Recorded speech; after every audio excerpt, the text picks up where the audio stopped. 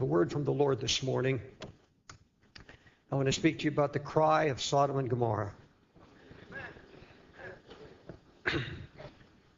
Now, Lord, I know I've heard from you. I know, Lord, you're speaking in these times. Things are happening so fast. We can't even keep up with it. It's beyond us.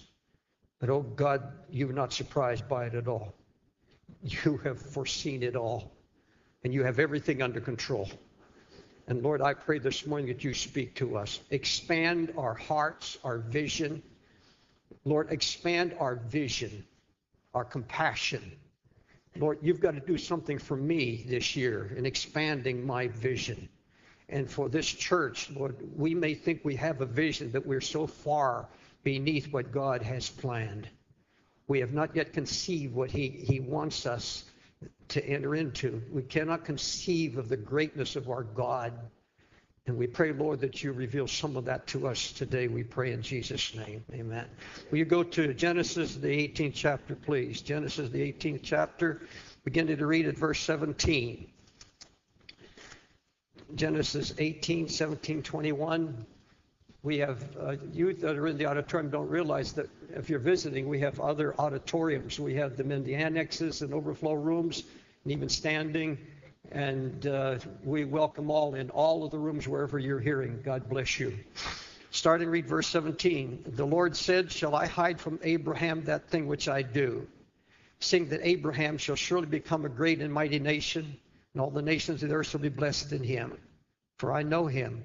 He will command his children and his household after him, and they shall keep the way of the Lord to do justice and judgment, that the Lord may bring upon Abram that which he has spoken. And the Lord said, because the cry of Sodom and Gomorrah is great, and because their sin is very grievous, I will go down now and see whether they have done altogether according to the cry of it which has come unto me. If not, I will know. Would you leave your Bible open? Genesis 18, 19th chapter. Just leave it open on your lap if you will. Now, in this text I just read to you, the Lord comes to Mamre and appears to Abraham. He's sitting at the door of his tent, and Jehovah, Elohim, appears with two angels in the form of men. And they're on a deadly mission. The total destruction, annihilation of 5 cities. Sodom and Gomorrah. The Bible says also Admah, Zeboim, and Zoar. This was 5 cities, Sodom and Gomorrah being the largest, Zoar being the smallest.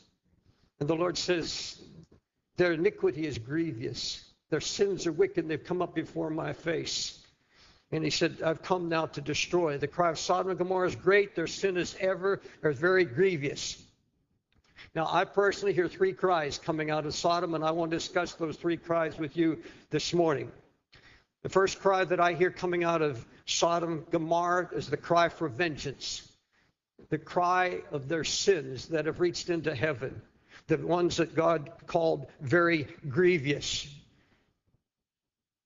The Bible makes it very clear that there was violence, there was homosexuality. Of course, that is accompanied with lesbianism. There was lawlessness, and lawlessness always leads to violence.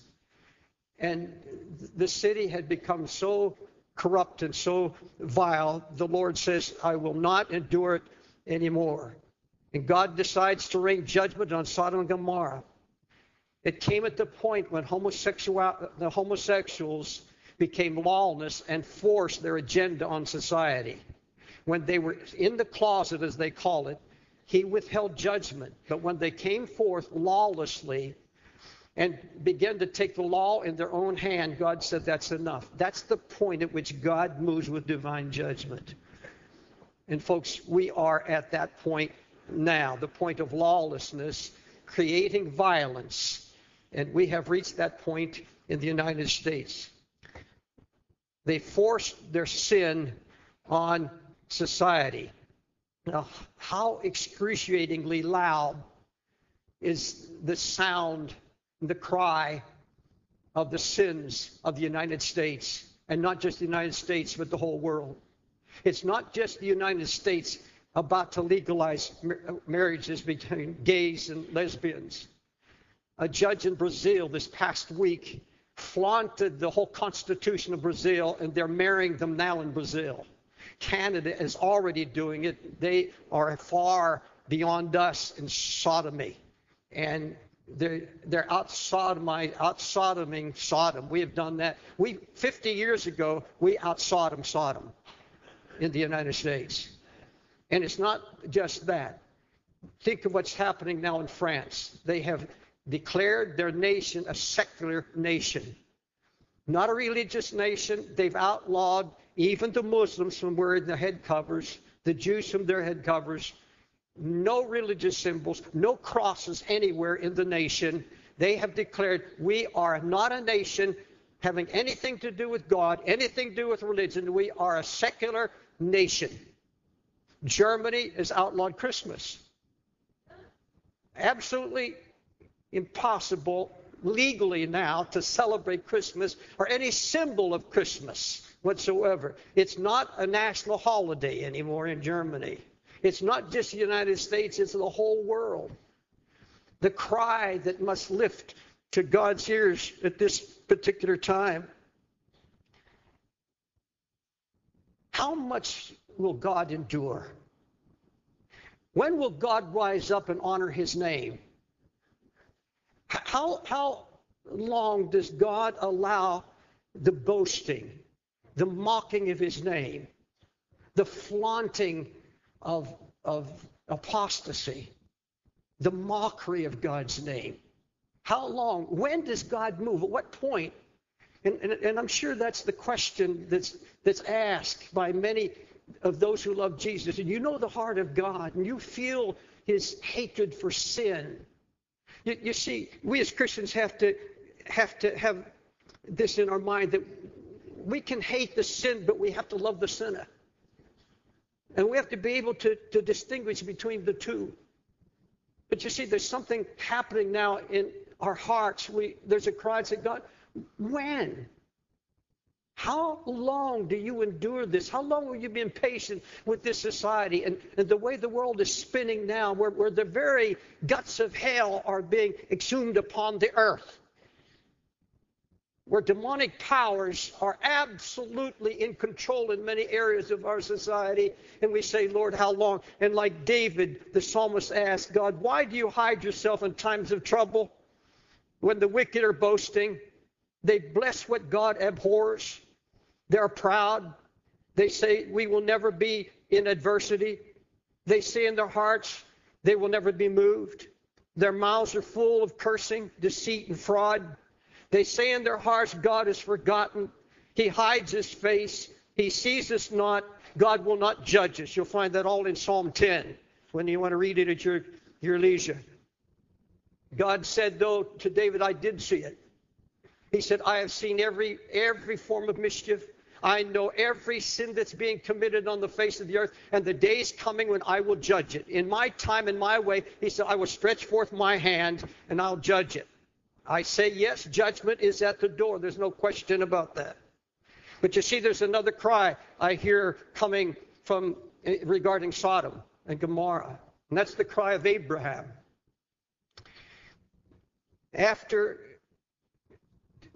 Jehovah and the two angels explained to Abraham their plans, destruction of Sodom and Gomorrah and all 5 cities, they head out towards Sodom. And as Jehovah was going around the mountain to the other side, because you could go to the mountain on this side in the plains of Mamre, you could go up to the mountain, you could see the valley of Sodom and Gomorrah. And as he was going there, Abraham detains the Lord, stood before him. You can read it all in this chapter, chapters 18 and 19. And Abraham drew near to him and stood before him, the scripture says. He detained Jehovah. The two angels went on. The Lord would later appear, but he stands before God, the Bible says, and he drew near. And he did something in the way of intercession that I know nothing about. He did something so incredible that when I explain this to you, you better take a long breath and a deep swallow, because it's going to hurt. He did something that I can't even conceive. I've never done it in my life. I have interceded and I have prayed for missionaries. I've prayed for family. I've prayed for every conceivable thing, but I've never once prayed the kind of prayer that Abraham prayed. I never cried this kind of cry. He began to intercede for Sodom and Gomorrah.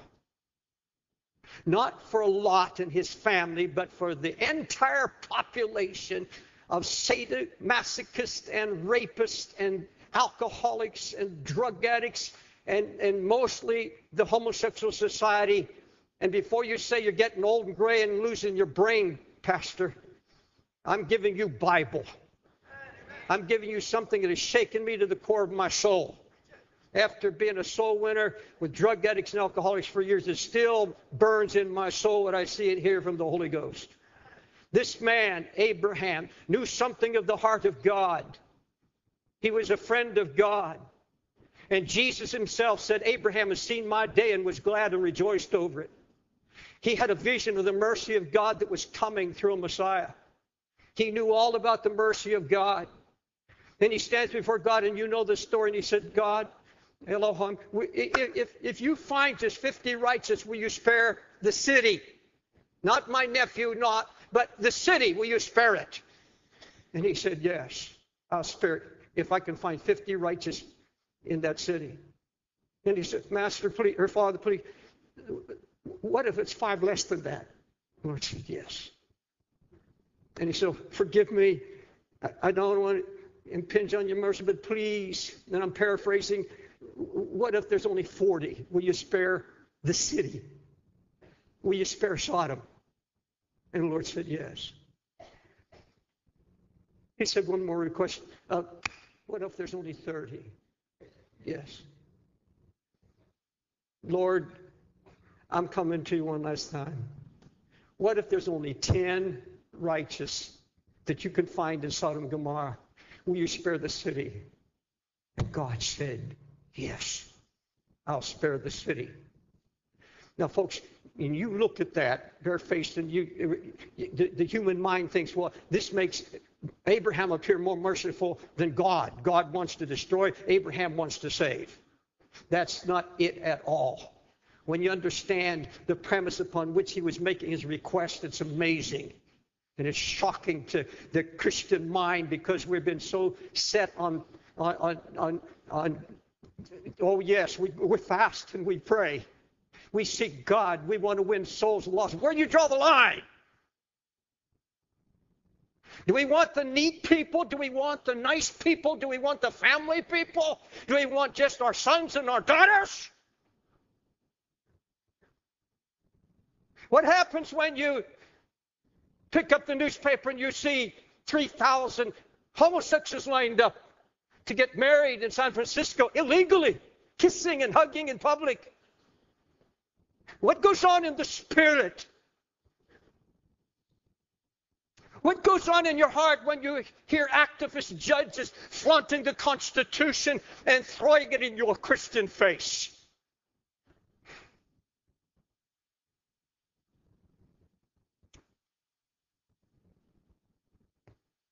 He's saying, God, and what he knows this city, he has an army of 318 men.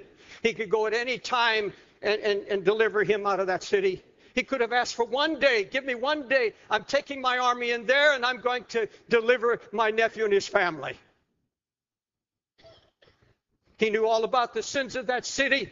I'm sure he sent messengers in there to bring him out and warn him. And they brought back these stories to Abraham that were shocking and beyond belief. Abraham's a smart man. He's a God-ordained man. He's a brilliant man. He's mighty in God and the Spirit, and he walks and moves in the Spirit. The Spirit of God was on him. He knew about it. And he was not trying to ask time so that they can involve more in their sins and bring young people coming up and involve them in homosexuality. That's not why he's asking time. That's not why he's asking to spare them. You see, there's a heaviness to sin.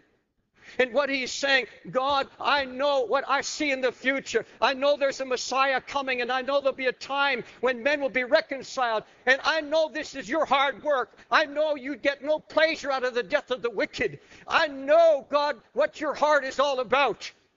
And I'm not railing against them. I'm not going to let my spirit get angry.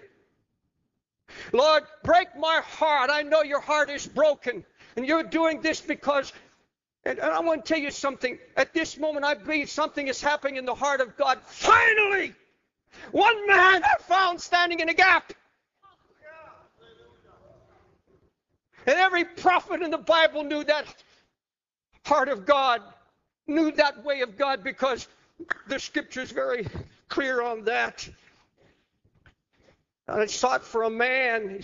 Ezekiel, God was saying to Ezekiel, I sought for a man among them that should make up the hedge and stand in the gap before me for the land, that I should not destroy it, but I found none.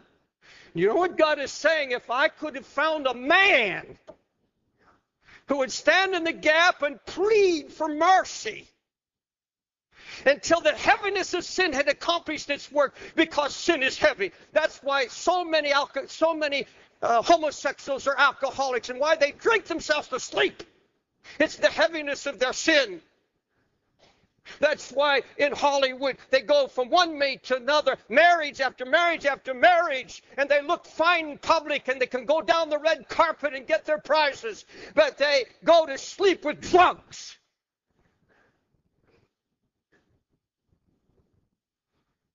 And the Lord said, therefore, I poured out my indignation upon them. I consumed them with the fire of my wrath. Their own way have I recompensed on their heads, saith the Lord. I found no intercessors.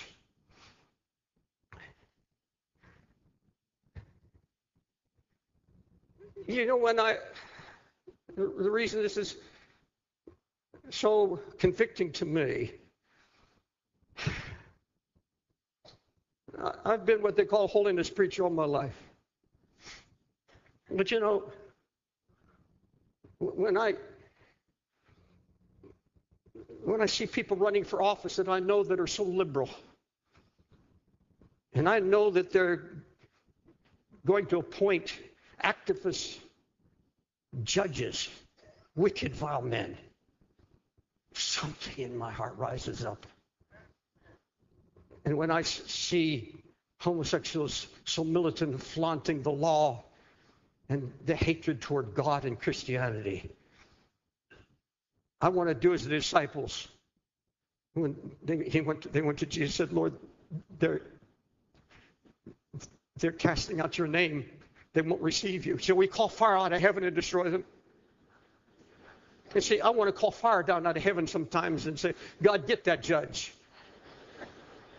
Lord, kill him. I don't say it that way, but that's what I'm feeling. And so are you.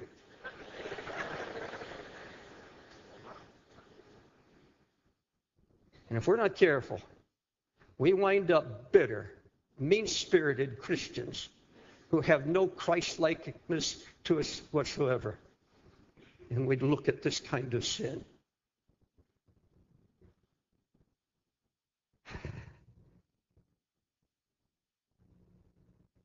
You see, Abraham is pleading for a people. Oh, God, give him time. Send prophets.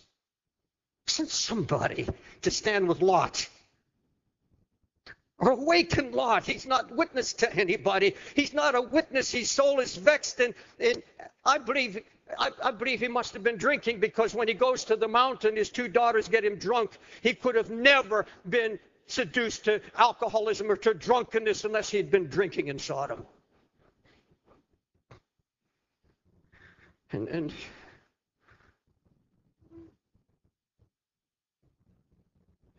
he said, I know this doesn't give you pleasure, but oh God, you're so mighty. You're so great. Somehow you can make a way. Somehow your mercy can be extended. Now this church has been fasting and praying. And there are other churches in the nation that have been fasting and praying. And around the world, there are a lot of people fasting and praying. God's doing a wonderful thing on the face of the earth right now. But I'm going to ask you, where do we draw the line? Jesus saves alcoholics, drug addicts. How about militant, ungodly judges?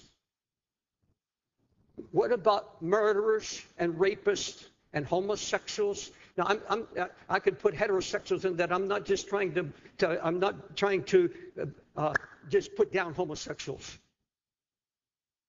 But where are you going to draw the line? Who are we praying for? I don't remember for years praying for any homosexual because I was bothered by the fact that I hadn't seen many conversions, and then I would read the scripture about being turned over to uncleanness, a reprobate mind. You search that out, and when it says reprobate in Greek, when you read the true meaning of it, it means further out. It's further out. In other words, beyond any sin that's been conceived. It's the furthest out sin, in so many words. And turned over to uncleanness, but it doesn't say it's turned over to Satan. No, the Bible does say that Paul turned some over to Satan for destruction of the flesh, but that their soul may be saved. There was still an act of mercy. It was an act of mercy. I know that Jesus called the Pharisees vipers, but then he went to the edge of the city and wept over them and gave his life for them. But you see, where do we draw the line? I asked a minister friend recently, when's the last time you ever prayed for the homosexual community? And this minister friend of mine said, I don't remember. It's been a long time. But here was the question the minister gave to me. If I knew it was truly scriptural to pray for them, I would. If I knew I was on good scriptural grounds to intercede for them, I would do that. Now, folks, what really began to move my soul was a homosexual I've met here in Times Square Church for years, a lifetime of homosexuality. And what a testimony he has. What a man of God he's become. And when my wife and I took him out to eat one day, he said, Pastor Dave, how are you going to limit God? You're going to limit God?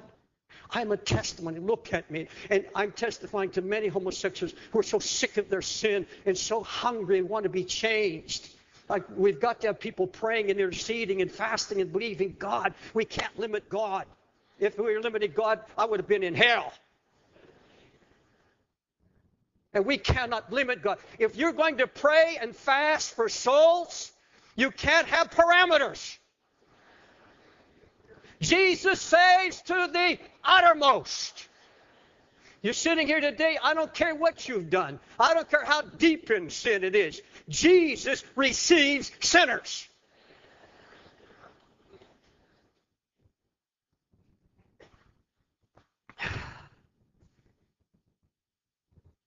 I want to prove to you from the scripture that it's absolutely scriptural important that we pray for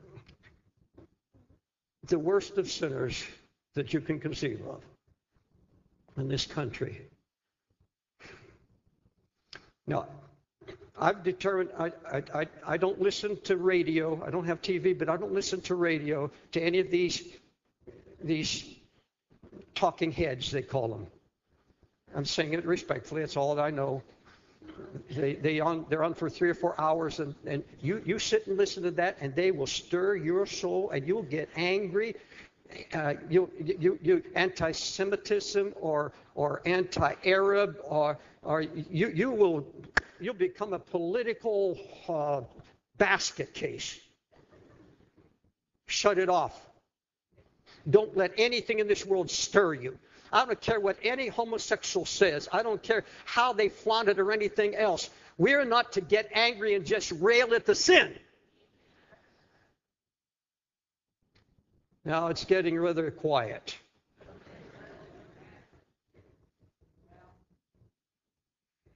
Let me prove to you. Go to 1 Corinthians 6th chapter.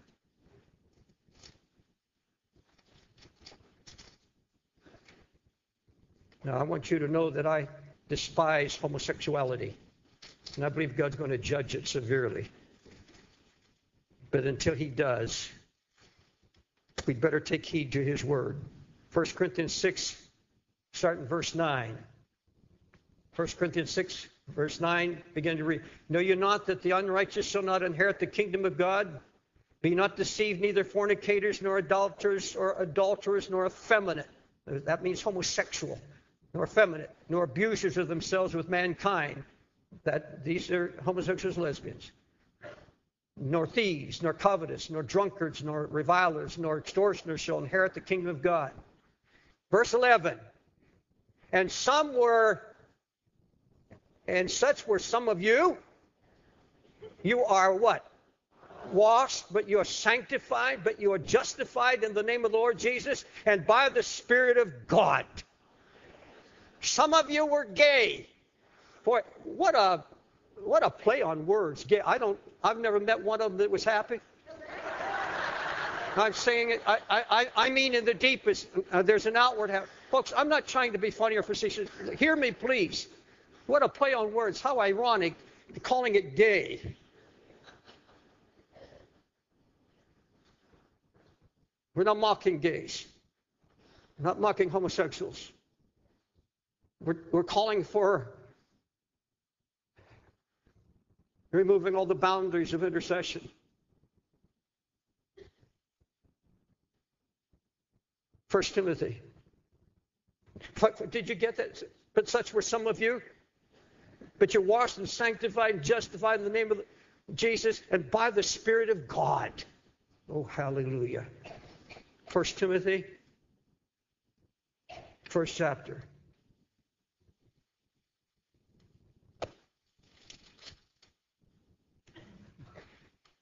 Verses 15 and 16, please.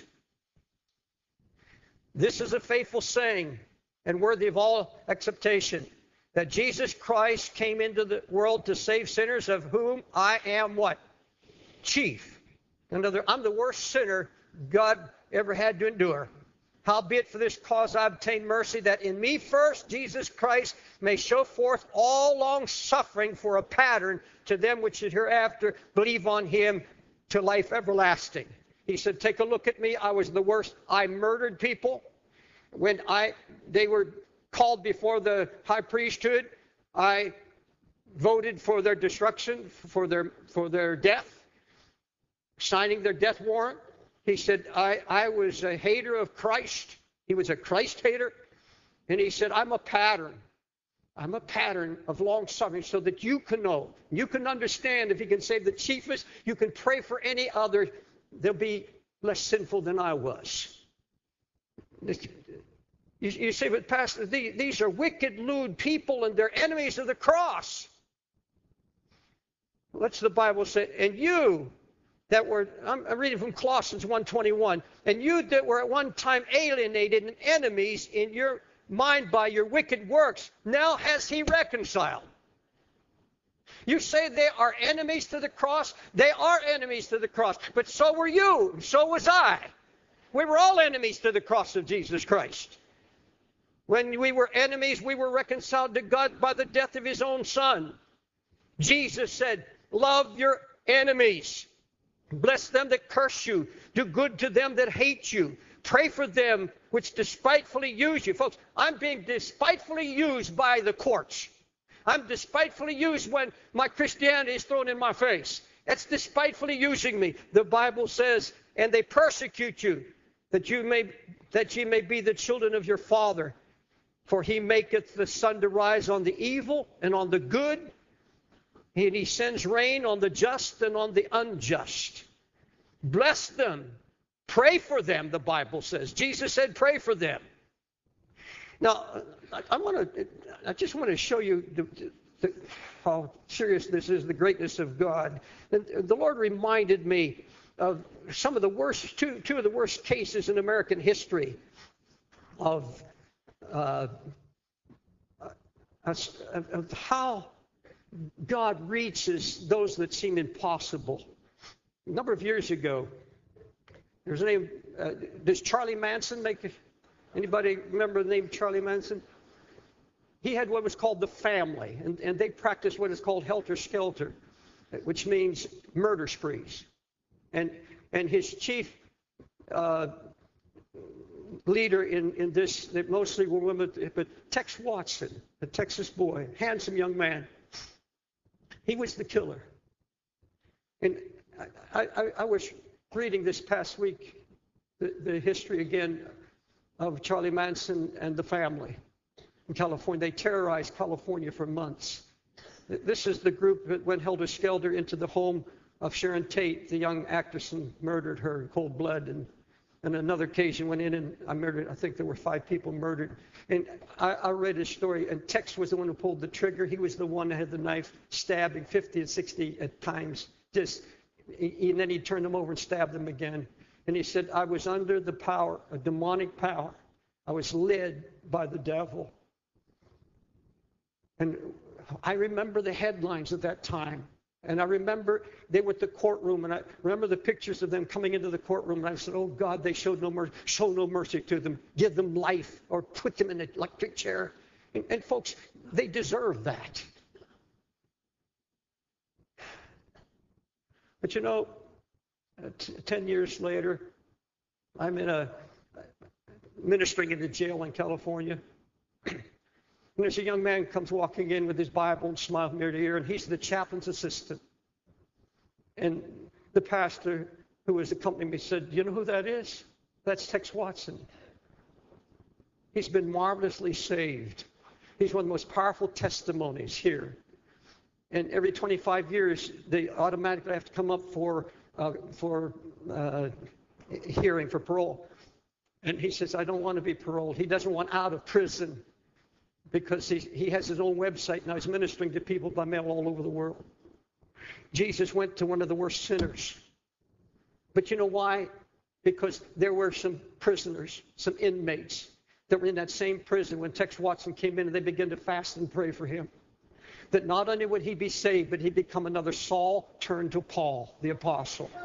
They had laid hold of God, and God answered that prayer because they didn't back away from him. They didn't say, oh, yeah, God saves up to this point, but not when you've murdered all these people and stabbed them, been so demon-possessed. Charlie Manson claimed to be the devil himself, and he's still in jail. And if you see his picture on a website, it's most incredible. He still looks like the devil, his eyes glaring hate. See, Jesus saves to the uttermost. He saves sodomites. There's another case, son of Sam. New Yorkers know how he terrorized this city, murdered 6 women. And you know the story. But here's a copy of a letter he sent to the chief of police here on April 17, 1977. He said, I'm an outsider. I'm on a different wavelength than everybody. I'm programmed to kill. You've got to stop me. Attention all, please shoot me when you see me. Shoot to kill me. I'm a monster. I'm Beelzebub. I don't want to kill anymore, but the voice I hear. And he goes on to tell how through the night he heard a barking of dogs and lamenting and cries that said, go kill. He was reading a satanic Bible. And he said, I was totally satanically possessed. And he goes into prison. He had 10 years in isolation. And after they released him from isolation, his name was Berkowitz. And he goes out on a cold winter night, walking in the yard, feeling he was no longer on drugs and he was in his right mind. But you see, there was a prisoner in his jail who began to pray for him, plead that God would save him. And he saw that boy, Berkowitz, walking in the yard. And he goes out and walks beside him. And he put his arm on his shoulder. He said, I'm here to tell you, Jesus loves you and wants to forgive you and change your life. And he gave him a pocket testament. He began to read it. And he says in his story that God melted this hard, stony heart. Melted me. He just came up for parole recently. And he writes a letter to Governor Pataki. And this is a copy of the letter. He said, I'm disappointed there's even going to be a parole hearing. I know the sentencing laws require a hearing every June. Be held in June. But I have no interest in parole. I've done nothing whatsoever to try to get parole. Frankly, give you no good reason why I should ever be considered for parole. The loss of 6 lives. He said, I have God's help now. Long ago, I came to terms with my situation, and I've accepted my punishment, but my faith has helped me to put the past behind. And he goes on, he gives a testimony to Governor Pataki. Folks, he didn't go to hell, but somebody had a cry out of that Sodom. God save him. No limits. Now, I'm not going to carry this any further than that because I want to get to the last cry. The third cry out of Sodom that I hear is the cry of Lot, Abraham's nephew. You see, the angel comes in and has to literally drag him, take him by the hand and his family, and pull them out of Sodom. They know that certainly Abraham or Lot knew instinctively that this was the Lord himself because the Lord was now in the picture. And they knew because he calls him Lord in answer. And they said, escape, run to the hills, get out of here, it's going to burn. And Lot says, oh, no, not so, Lord. If I go to the mountain, I'll be killed. He's talking about, I don't know, wild beast or what, but he's about to be in a city that burns and he's worrying about something on a mountain. He said, send me to Zoar. That's just a little town. There's just a little bit of homosexuality there. There's just a little bit. It doesn't compare to this. Send me there and I'll be safe. I'll save myself. It's the very words that he said. My soul will be safe. And he represents those Christians, those believers, this self-centeredness, no concern about the rest of society, no concern about those who are about to go into hell by the thousands. Get me out of here, Lord. Just keep me clean and rapture me.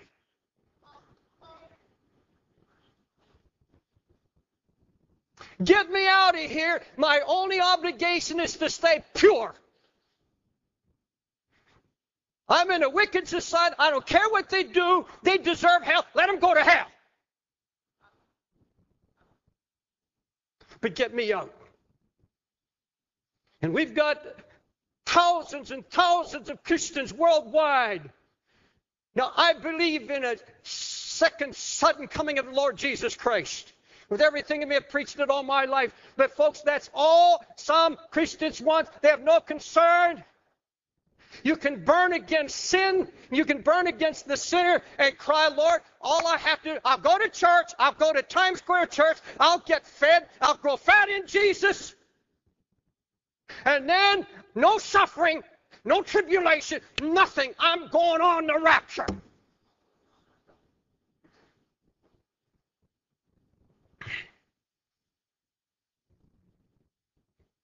Oh, no, Lord, no suffering. And I know, I'm addicted to television. I want to stay in Zoar. And so, on that day of the Lord, that trumpet sounds, we're going to have a sleepy church. Oh, there'll be a holy remnant, but folks, my job as a pastor and all these pastors, never once has God called a true pastor just to hold the people together, just to make it true. You can have Your little groups waiting, just waiting for the coming Lord. I look every day for his coming, but he said, occupy until I come. Occupy until I come. Expand your borders and believe God for the impossible. Believe God that men dressed as women, cross-dressers, can come in here and get saved. Come to this altar and get saved. And not be rebuked and be loved. Not for their sin, but in spite of their sin. And pray the worst sinners. You hear about somebody that's in jail, prisoner, some notorious. Begin to pray for them. Begin to seek God. Send somebody, Lord, in prison. There are a lot of Christian believers in prison. God, send somebody to them. And if you start praying for the most wicked sinners, you will not have that spirit of wrath rising up in you. You can't be a man of prayer and pray for people and then have wrath against them. God, help us. God has called me to go from this church to be a representative. This next year, or I think it's this next year, or the first of the following year, we're going to New Zealand, Christchurch. It's the furthest point on the earth from Jerusalem. And Jesus said, go to the uttermost parts of the earth. And I am believing God for the worst of sinners. I am not going to limit God anywhere at any time, and I'm going to start fasting and praying for those sinners. I'm going to fast and pray for America, for this land of ours. And folks, one day when I leave this place, I'm leaving with an army behind me of drug addicts and alcoholics and prostitutes and homosexuals and lesbians, a whole army. And they're going to come marching into glory saying, Jesus receives sinners.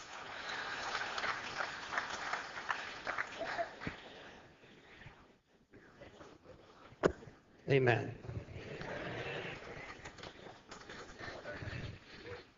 Hallelujah. When I'm closing now. When I first came to this city, New York, it was taken as a matter of fact. It was taken a matter of a social reality that no drug addict could be transformed. Once an addict, they said, always an addict. Once an alcoholic, always an alcoholic. Once a drug addict, always a drug addict. Boy, did God prove them wrong. Thousands and thousands all over the world. One of the major drug lords in Colombia, one of the most vicious drug lords in Colombia, has been saved and now preaching the gospel. What about Nicky Cruz? What about all of these sinners that had somebody not been praying? And folks, I want to tell you, like Sonny Arganzoni, who was a drug addict walking this city, and now he's bishop of some 50, 60 drug addict churches all over the world. But you see, he had a praying mother. It was prayer. And folks, if we're going to fast and if we're going to pray, we have no limits, no parameters. And God start laying some vicious sinners on your heart. Will you stand?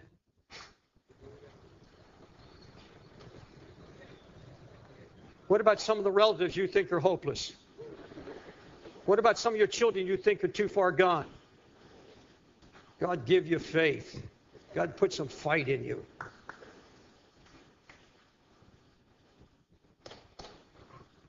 Hallelujah. Now I'm going to give an invitation. It's a limited invitation. A church this size, there's no way you get to know everybody. But in the annex, in the overflow rooms, and here in the main auditorium, balcony and elsewhere, you came here to this church either by invitation or you heard about it, but somehow you were brought into this house. You may not know it, but that's the work of the Holy Spirit. Not because we think this church is so great. It is great in Christ, but not in any human terms. But you're here now. You've heard the word of the Lord. And there are some of you, It's maybe measuring yourself and saying, well, I'm surely not a Charlie Manson. I'm not a Berkowitz. I'm not one of those kind you described, Pastor. But God doesn't measure sin like that. Sin is sin. In fact, he said if you have just the evil thought, it's the same as the deed. Some of us need a mind cleansing. You've been watching stuff and feeding your mind and your soul on filth out of hell. God said if you keep going that way, it's going to destroy you. But I love you. And there are people praying for you in this church, praying that the Lord change your life this morning. If you're in the annex or any of those rooms, you go to the lobby upstairs, right in that floor, second floor. You go there and the ushers will show you how to get into this auditorium. If you feel the tug and the pull, it's when the Holy Spirit, there is a pull. There's a conviction. The Lord's saying, I see your sin and I'm merciful. That's what you've heard, His mercy for you. If you're homosexual, you can come. If you're lesbian, you can come. There's deliverance for you. You can be set free. Please don't come unless you're tired of your sin. Otherwise, it won't work. I don't care what kind of sin you're involved in. I don't care if it's mental, because every drug addict I've worked with all my life will tell you my habit's not in my skin, it's in my mind. The habit is in the mind. You may have the enemy. You may have something that's out of hell trying to destroy your mind. I want you to get out of your seat. If you're in the balcony, come down the stairs on either side, or here in the auditorium, you come up here. There'll be people coming from all over the place, but you come only when you say, I understand that, Pastor David. I know God's speaking through you to me now, and I want to give my life completely. I want my mind cleansed. I want a new heart and a new mind. I want to walk out of this building different than I came in. I don't want to go out with the baggage that I brought in here mentally. I want to lay it down at the feet of Jesus. And I promise you, God, by His Holy Spirit, will transform you. But you have to make the move. That's it. Follow these that are coming. And in the annex, go to the hall. In any of those rooms, go to the hall right now. Step out, and they'll show you how to get down. As you walk down this, I'll meet you here, and we'll pray for you here in just a few moments. Lord, look this way for just a moment. Won't prolong it, but the moment you are ready to open your heart, Jesus said, I stand at the door and knock. If you just open, I'll come in. And you can trust God to do just that. He will come in. Now I'm going to pray for you, but you have to, I can't, let me put it simply, I can't jump into your mind and jump into your heart and do your praying for you or your confessing for you. That's something that has to come out of your heart and your own lips and your own words. I want you to take a minute right now and talk to Jesus. I want you to tell Jesus that you're sorry for your sins. And I just want you to say, Lord, forgive me. Lord, I give you my heart. I give you my sins. In your own words, just say, I'm here, Lord, to mean business with you. I'm here to surrender my heart to you. He said, if you confess your sins with your mouth and believe in your heart, you shall be saved. Confess it to Him. Lord, you know what I'm doing. You know what I've done, and I want to be free. Something like that. Just tell Him. You don't have fancy words, just simple words from your heart. Lord, I'm here because I have a need. I'm here because I want to be changed. I'm here, Lord Jesus, because I heard your word this morning. I'm here, Lord, because my mind has been tormented by the enemy, by the powers of hell, and I want to be set free. All right, now I'm going to have you pray a general prayer with me. Would you just pray this out of your heart right now, from the depths of your heart? You see, if you mean what I say, they won't be my words, they'll be yours. I'm just like a pattern word, and you take that and make it yours now. Pray this prayer with me. Lord Jesus, heal my mind. Break the power that's trying to control me. Now, Holy Spirit, destroy my sin life. Kill everything in my life that grieves you. Give me a new heart and a new mind. I believe that. I believe it's possible. And I pray it in faith. Jesus, I believe your word and I trust your promises. Now send the Holy Ghost in power into my heart and into my mind. Jesus, control my life now. Now just thank him in your own words. Just thank him in your own words, if you will, please.